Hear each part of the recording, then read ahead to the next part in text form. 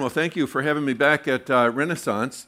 I know you didn't invite me, the other guys did, so I understand. But I wanted to say thank you anyway, because you may be the ones who say don't invite him back again after today.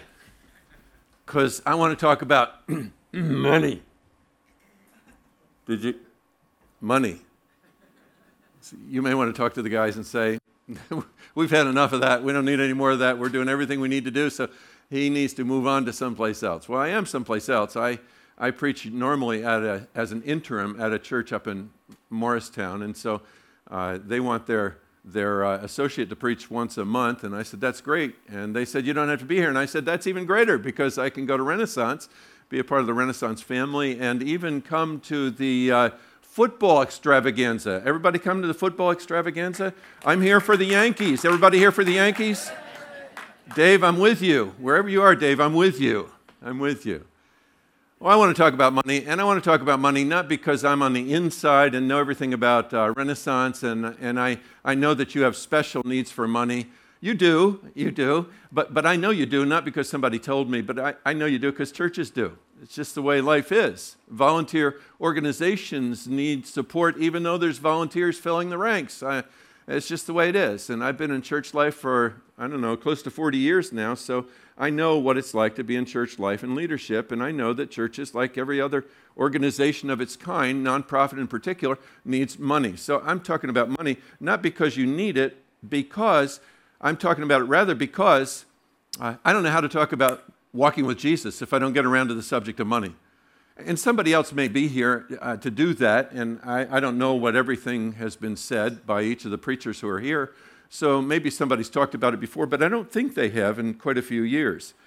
I'm here because it seems to me that if I'm going to walk with Jesus, which is what I assume you're at least investigating, or you've already arrived there and you've decided to walk with Jesus, you just can't get away from the subject of money. Jesus didn't get away from it. In fact, he talked about it, from what I'm told, more than any other one subject in all that he talked about. He included money. And the funny thing is, and we don't usually say this, but let me let you in on a secret. He talked about money to the people who were giving money, because giving money can be dangerous to your relationship with God. That sounds kind of strange. Wait a minute, I thought giving money was good for my relationship with God. Well, it may be, and I want to talk about that. But the truth is that Jesus wanted to talk to people who were giving money because it was hurting them. Let me translate that to the 21st century. Sometimes we've given the idea that you can give money, and in giving money, you can form a relationship with God. You can kind of buy your way into heaven, you know what I mean? And even if you didn't believe that in the beginning, even if you believe that you were saved by grace, as the Bible says, we somehow get the idea that if we do certain things, that'll keep us there. So we can maintain our relationship with God by giving money. Can't do it. Sorry, if that's where you are, you just can't do that. Either pardon from God is a gift, or it's something I buy. And in fact, if pardon from God is something that I buy, I can't accumulate enough money to buy it. It's just too expensive. In fact, pardon from God costs him his son's life. The blood of Jesus was shed for my pardon. I can't accumulate enough money to equal that amount. So that's one of the disservices we've done in terms of money, or it's been misunderstood that way, that I can buy my way into heaven. Can't do that. Likewise, Jesus talked to the people in the first century about giving money as being detrimental to their health, because they became extremely proud with what they gave. They were given this, and at one point, I remember Jesus in the gospel saying, you give your tenth of your dill and your cumin, the herbs that you use in your cooking. They were giving a tenth of that, and they were so proud of that. And they held it up, and they wanted their plaque on everything that they bought, and they wanted their note. It doesn't work. Doesn't work. Kills your relationship with God. Pride slams the door on a relationship with God. Just doesn't work. So please don't hear me say anything like that. Finally, the problem with talking about money in terms of getting something is that we've given the idea that somehow if I give, then I get. And you've seen one or two of these people on television. They're called health and wealth prosperity preachers, and they say, well, if you'll send me your money, then I'll send you a prayer hanky, and God will double your money. It just doesn't happen. It's not the way Jesus was talking. They quote verses, but they take those verses out of in an isolated manner and out of context. That's not the idea that Jesus had in mind. So that's not what I'm saying. Is the whole thing about money, it can really get between you and God. So don't let what I'm saying today give you the idea that in some sense money will do any of those things. But I still want to talk about money. I really want to, and I forgive me, but I really want to narrow it down even more than that. I want to talk not just about money, but I want to talk about tithing. I want to talk about taking 10% of what God allows me to earn and giving that back to God's work wherever I decide to give that. Most primarily, as far as I'm concerned, to my local church and then on to other organizations that will do the work of God, expand the kingdom of God, treat people as human with dignity and take care of them and share the good news of Jesus with them. That's what I'm talking about today, the whole subject of tithing. Now, you may be reacting in your own heart, and you're not saying this out loud, but you're saying in your own heart, you got to be joking, 10%. You're really kidding, aren't you? No, I'm not kidding.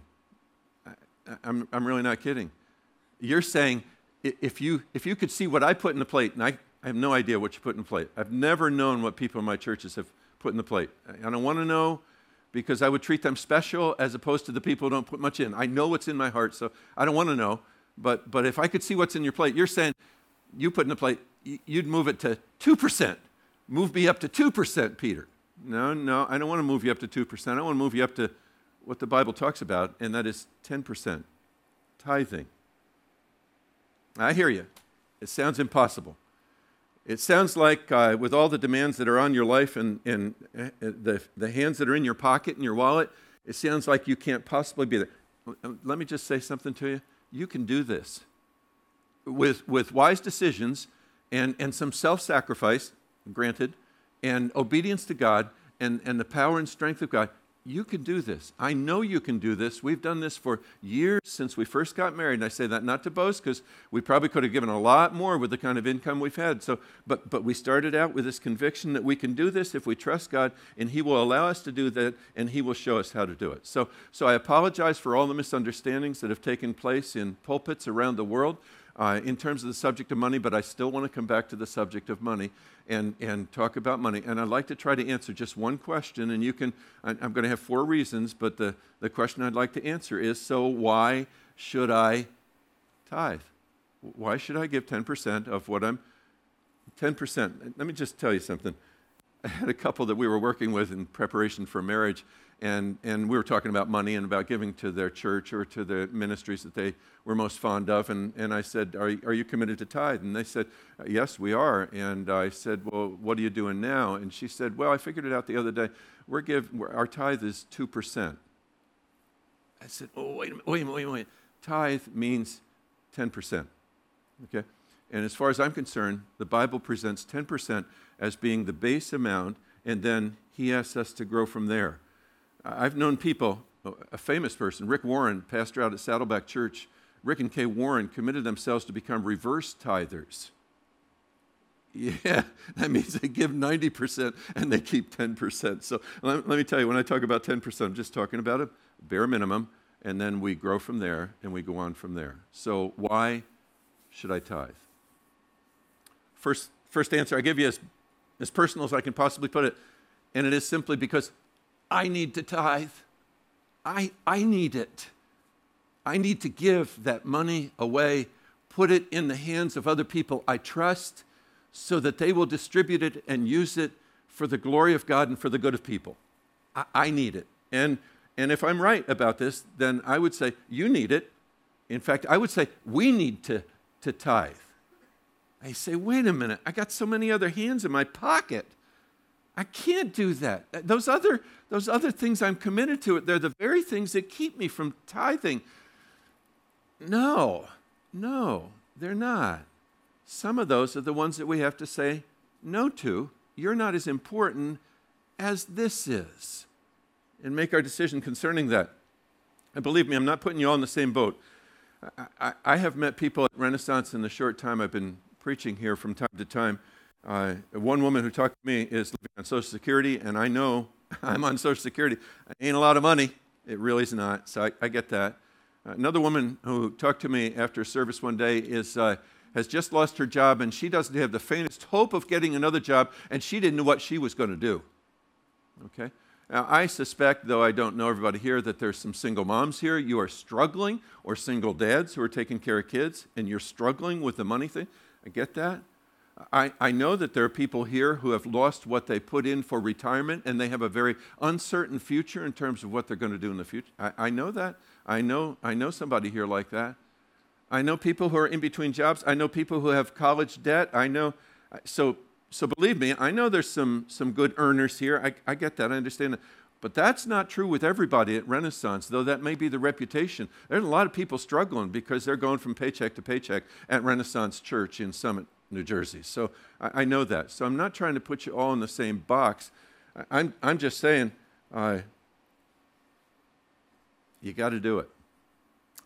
In fact, if I were to introduce everybody here and give the life story of everyone, or we were to give our own life story, it's like me in the midst of my ministry. I have found that I have met people who are much worse off than I am, even at my worst times. And I've come away from those experiences saying, oh, God, I've got it pretty easy. I really have a lot, even though I may sometimes feel sorry for myself. So I again come back to this question, why do I need to tithe? Let's go there for a minute. 21st century, I need some voluntary self-restraint. You know what I mean? I need to say no to Peter from time to time. In fact, I need a way to say no to Peter a lot of the time, because everything in my world tells me, hey, you've worked hard, Peter. You've given your time. You've earned money. You've got a retirement fund. You've got all kinds of things. Live it out. Live with gusto. Don't hold back on anything except where your normal restraints are. You've earned it. Everything in the media, everything in advertising tells me that I should be living for Peter. In fact, if I don't live for anybody but Peter and that close circle of people around me, my family in particular, then I am out of step with most of what goes on in the 21st century. Isn't that true? And if I'm out of step with what goes on in the 21st century, that means I'm in step with a living God. And that's what I need to be. I need some voluntary self-restraint. I need to say no to me. Your kids need to learn to say no to themselves. You need to set the example so that your kids will get the idea, I can't live for me. I need some voluntary self-restraint. There's another funny thing that happens when I give. My heart follows my money. I was singing in the back there. I sit way in the back so nobody can see me. They can't hear me.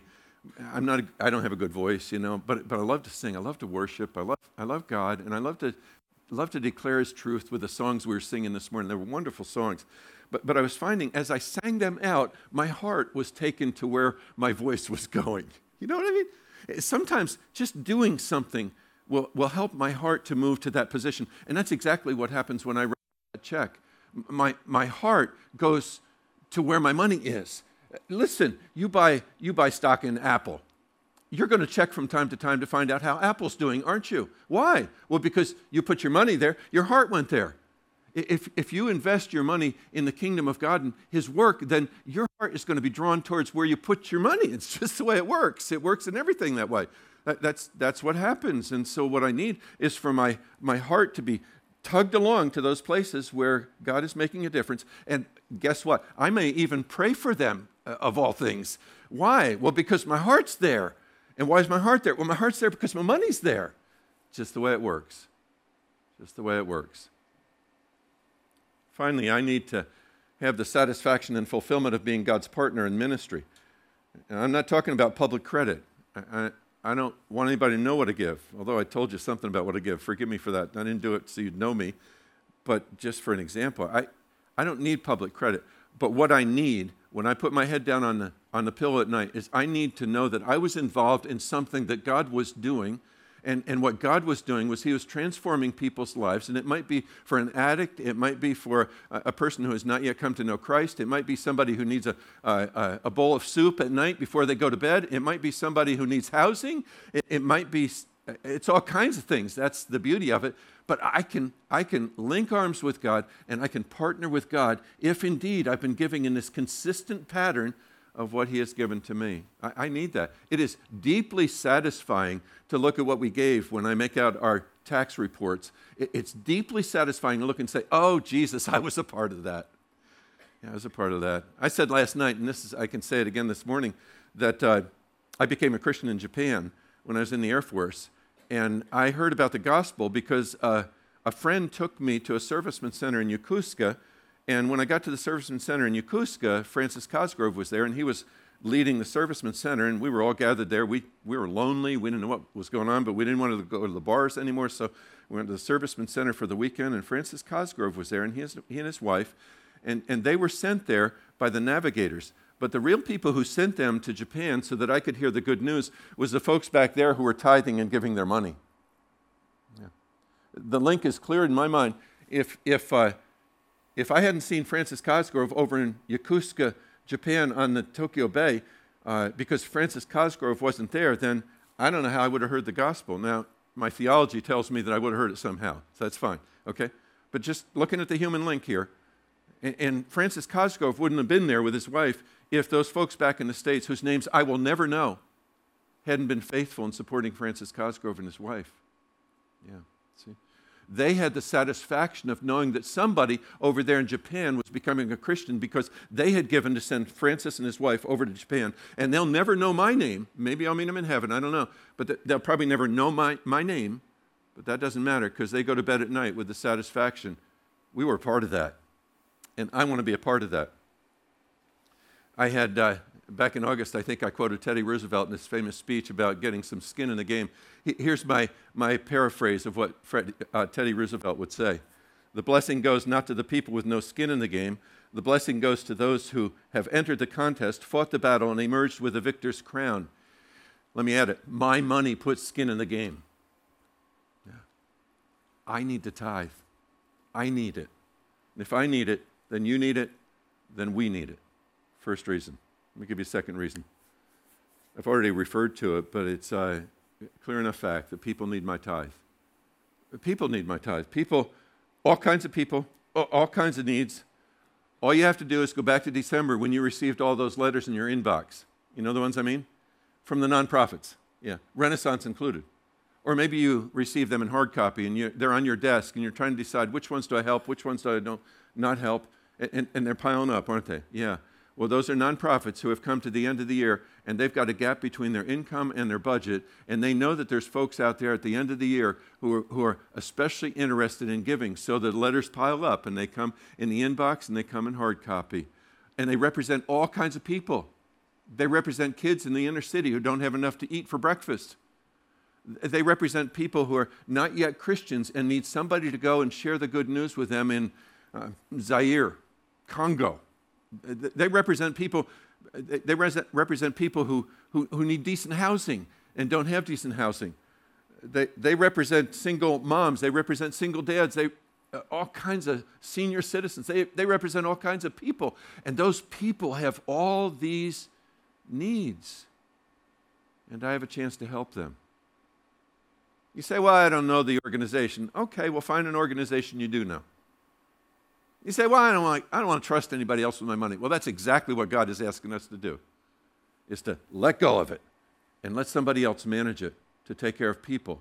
Do the best I can to research it and make sure what's going on. But boy, give it away and separate it from me. People, all kinds of people with all kinds of need, and the need is staggering. Ministries all over the world are cutting staff and programs because they just can't put them together with the money that's needed. It's simply, kids will have to wait for that breakfast, and there'll be people will have to wait for the good news of Jesus Christ, and people will have to wait to have decent housing, and that's just the way it is. And it's sadly that way because a lot of us haven't caught on to this idea of a simple tithe. Back some years ago, there was a survey done with 43 denominations. They were surveyed, and the people in those churches donated more than $71 billion in 1 year. That's an amazing amount of money. But the rest of it went on to say, and this is an estimate obviously, an additional $133 billion would have been contributed if all the church members had tithed. How do they know $133 billion? I don't know. Maybe it's 132. Maybe it's 92. I don't care what it was. But I'll tell you what, if we'll catch on to this idea, we'll be able to take care of a large number of those people. You say, well, your tithe doesn't make a big difference.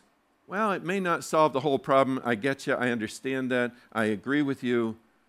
But boy, it's going to help some of those people. People need us. People need you. That's the second reason why I say you got to come up to this standard of tithing and use it as a base. Let me give you a third reason. Bible tells me to tithe. You say, wait a minute, that's Old Testament. Wait a minute, that's the law of Moses.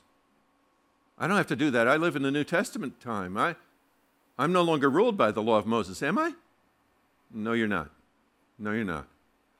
But I think if you look at the scriptures, what you're going to find out is that this idea of 10% of your income is a standard that started long before the time of Moses and therefore continues on as the standard that God has given to us.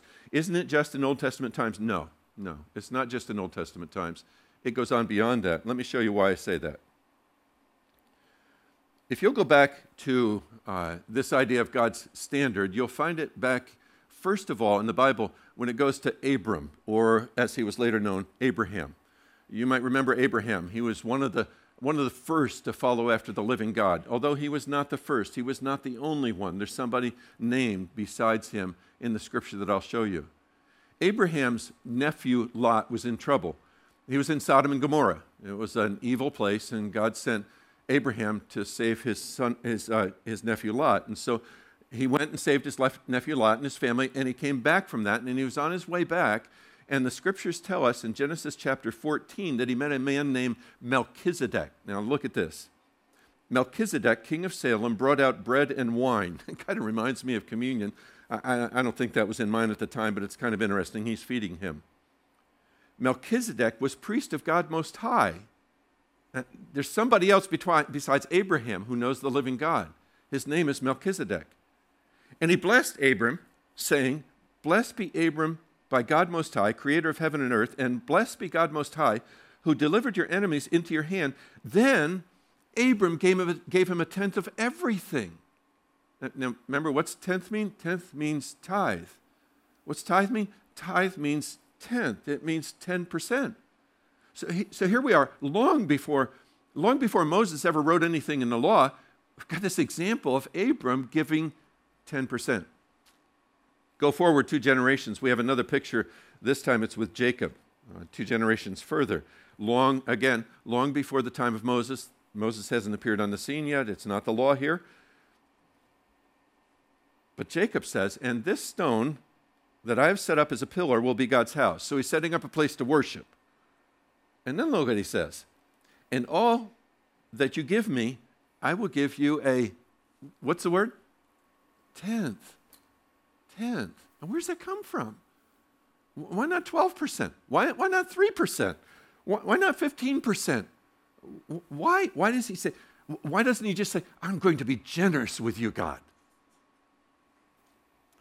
One of the Bible encyclopedias puts it this way. It says, "Tithing was an ancient and general practice among other religions and cultures besides the Semitic people, who later we know became what we call the Jewish people, the Hebrew people."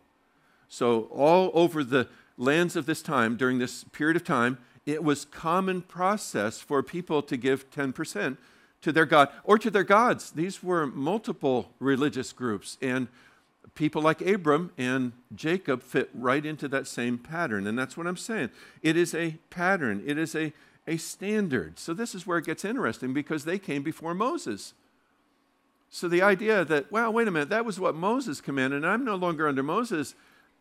What do you do with a standard if it doesn't change?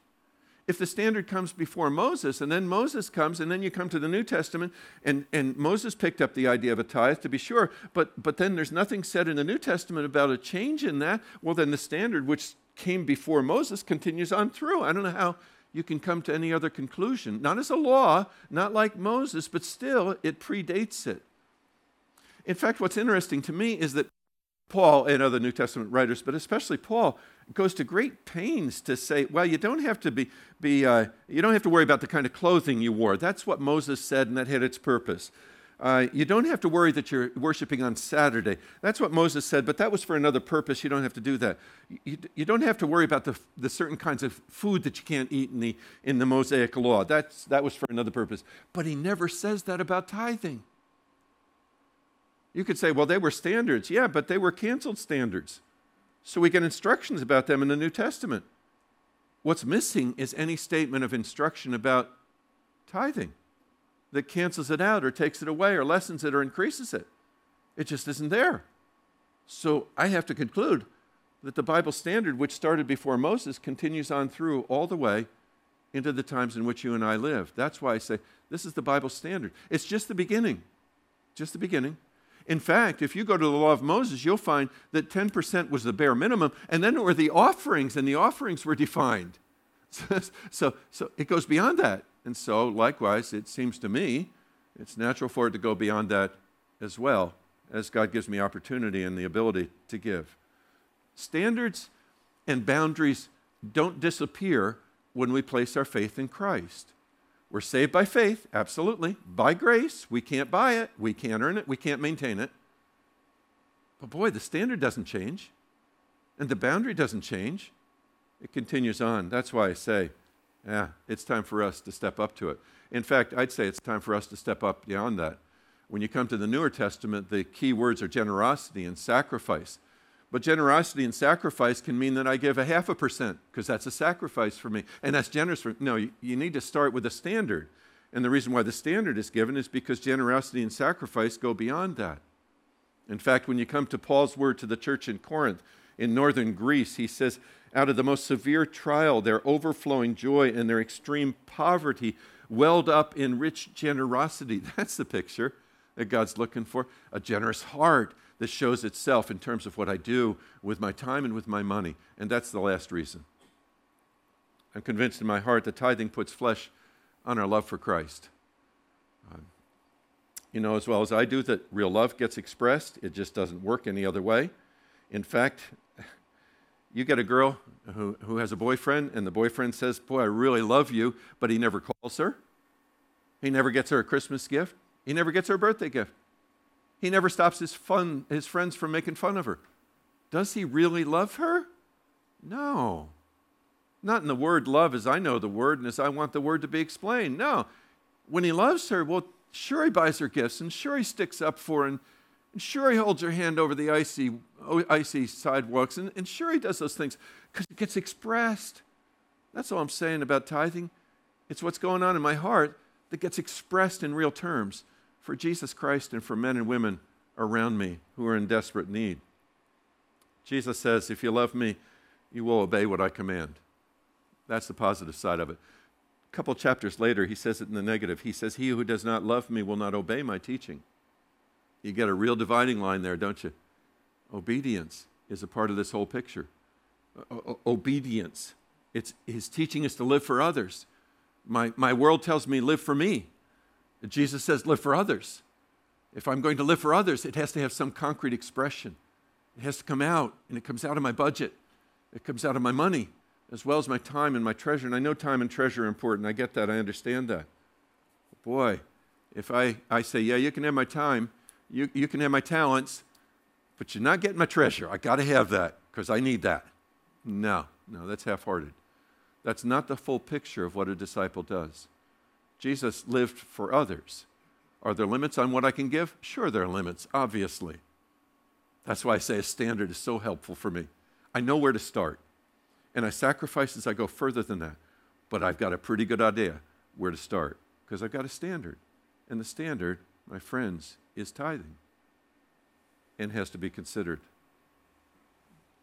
Everything tells me I need to learn to tithe.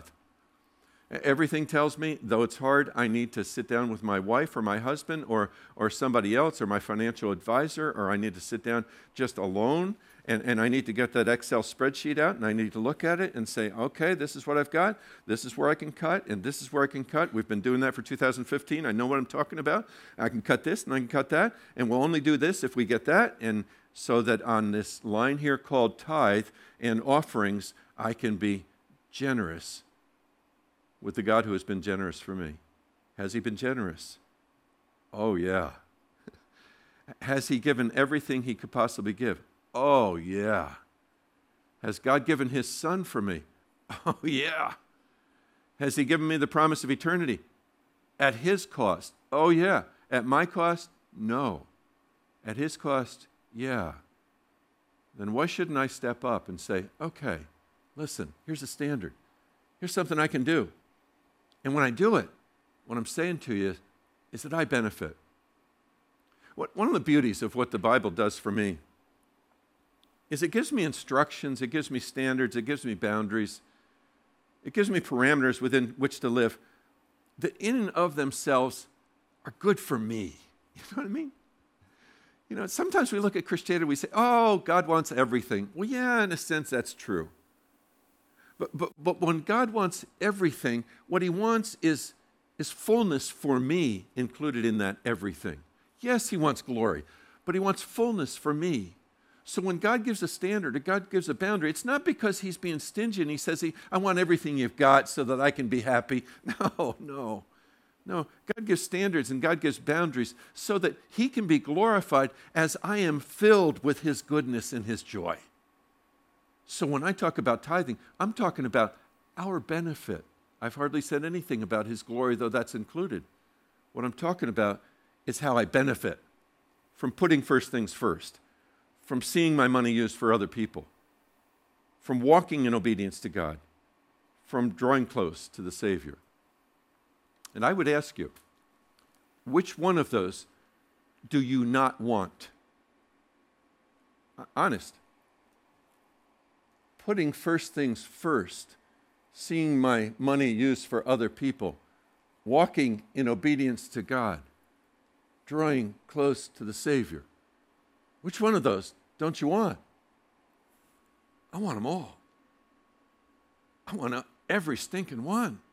Every single one. To the fullest capacity possible. That means joy.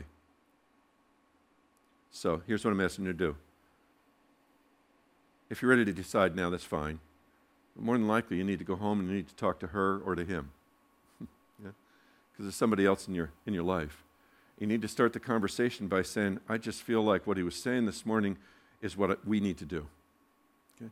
We need to do this. Let's talk about how we can get there. If we're not there, okay, that's fine.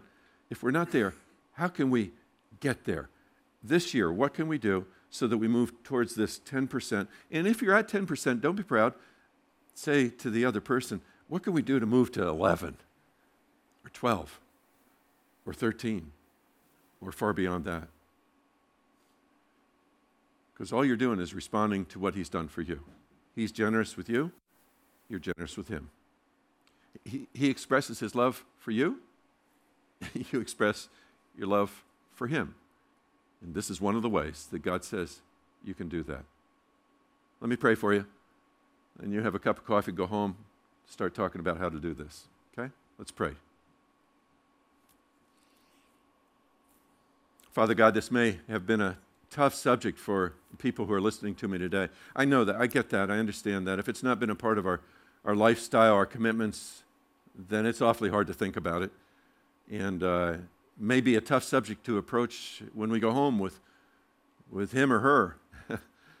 That may be, Lord, but I pray that it might be approached. I pray, God, that your Holy Spirit might sway us and move us, that we might say, yes, Jesus, you gave everything for us. Teach us how we can give everything for you. And this is one of those places we want to learn to do that, Lord, because we want you to be glorified, and we want to know the joy and the peace of walking with you. So, Lord Jesus Christ, do your work in us by the power of your Holy Spirit, that you might be pleased, that you might bring us joy, that you might be glorified. For we pray in your matchless name. Amen. God bless you.